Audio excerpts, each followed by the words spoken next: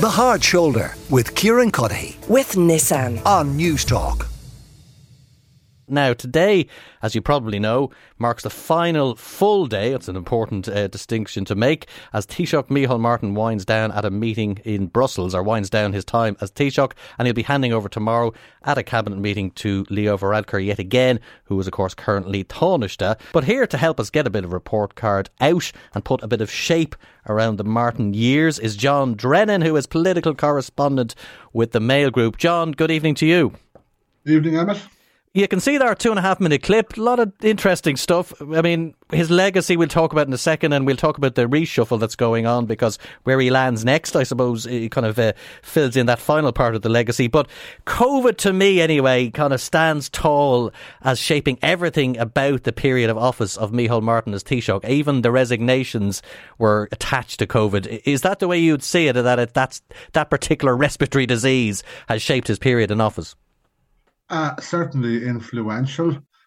His Taoiseach, his manner of how he became a Taoiseach grew and evolved during that time. I suppose funny when you look back on it that when we actually had the court case about Golfgate, it evolved that no one had done anything wrong. But I suppose such is life.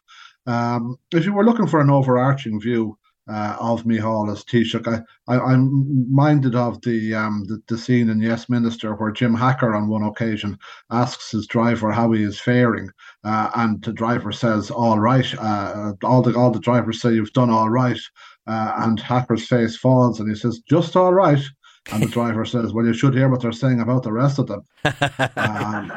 Yeah, so there was another British Prime Minister once said, my political problems are insoluble and my financial ones are incomprehensible.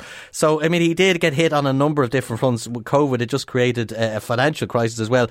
But in terms of his personality, I mean, Mícheál Martin, you hear, when you ask people around the place, they say, steady pair of hands, seems, approachable, sort of ordinary guy. You don't get that extreme reaction that other Irish Prime Ministers or Taoiseachs have been given. So, in terms of his personality, did it help him a little bit that he's a hard person to, in a way, get angry about if you don't agree with what he's doing? Undoubtedly helpful and perhaps needed. As I say, I do have a sense that he grew into the job, which a lot of people say about Taoiseach, that he would have been quite uncertain coming in. And he was hit by the biggest pandemic seen since Spanish flu, I think, in 1918, which wasn't the best of starts as such. But if you look, for example, we mentioned that coronavirus defined his premiership, but also the biggest cost of living crisis probably since the 70s hit almost immediately afterwards. And like anyone else, he made a few missteps at the beginning. Yes, he has a notoriously fractious relationship with Michael Healy-Rae, but sometimes I think that's just a little bit of a break from him for him, that he can just have, in sporting terms, a little bit of digging on the side, whilst he's also being responsible and thoughtful. I think I think he grew on the Irish people. That people were a little suspicious of him when he came into office, and Fianna Fáil were a declining party during that election, and many people believe had it lasted another week, they might even have lost more seats. So he didn't exactly come in with a strong mandate. But I think the people, if you look at opinion polls, they trust him. They may not love him, but they see him sort of almost as a reasonably amiable parish priest. That's the best you can rise to, John, is it?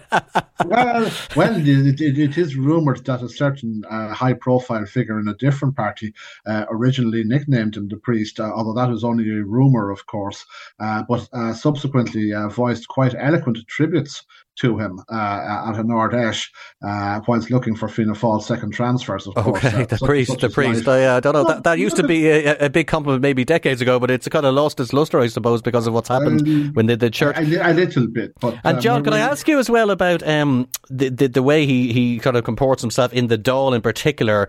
I mean, again, you're in there every day, you know the kind of the rhythm of the place, but Mary Lou MacDonald, you mentioned the Healy-Raes. I mean, she certainly got under his skin, and he kind of got into that school teacher kind of irritable sort of mode, which we hadn't seen that often. I mean, was that one of the challenges he found? Sinn Féin obviously were benefiting from big poll numbers in their favour. He sort of he seems to kind of, whereas Leo Varadkar seems a bit more ice in the veins when he's debating her, whereas Mícheál Martin seemed to get under his skin and sort of push him, Yes, but I mean, sort of his own party in particular would have been anxious to see him, if hit back at Sinn Féin, and certainly Sinn Féin's polling numbers have declined, despite all of the conventional wisdom that the big parties should be very polite to them and not attack them. Overall, he's been within the Dáil and internationally. He's fluent, he's knowledgeable, he's sophisticated in his understanding of politics. And he does not lack self-certainty in any degree. And to be utterly fair to him, I mean, he provided direction and guidance through coronavirus. Yes, there were errors, but the perfect is the enemy of the good. And he comes out much more respected. I think in looking at sort of his altercations with Mary Lou and with the Healy Rays and Michael Collins and other such colourful gentlemen, that those who might be thinking that he has laboured sufficiently long in the vineyard and it is time for the poor man to take a rest and retire, might possibly think again. He comes from a very tough school of politics. He dates back to the end of the Haughey era. Well, I was going to ask you that. Yeah, I was going to ask you to put him in the pantheon of Fianna Fáil leaders. Let's put it into the party political. Obviously, we're talking big names, or as we now call them, big beasts. From De Valera to Lamass to Jack Lynch to Haughey. Bertie Ahern, Brian Cowan may be slightly different because of the economic outturn there. But when you put him in that kind of company, where do you place him then? And I know that's, by the way, a big question that needs more time. But just what's your instinctual reaction to that? I think he sits there. Funnily enough, he actually sits, I think, more closely to some of the Fine Gael Taoiseach, Liam Cosgrave, and to a certain extent Enda Kenny as well too. Not necessarily deeply loved, but certainly respected. I think it's important to note that when he took Fianna Fáil over, they were a party that had just been savaged by the electorate. They had 21 seats. And it is some achievement for him to create a situation where, and his own ranks forget it actually more often than the rest of us, they were actually the biggest party at the end of the last general election. Yeah, it's widely forgotten. Final question, John, of course, is where he goes next. Can you just bring us up to date on speculation that Foreign Affairs is his destiny and Simon Coveney would do a political switcheroo over to the Department of Enterprise? Is that still what your information is? That's the conventional wisdom.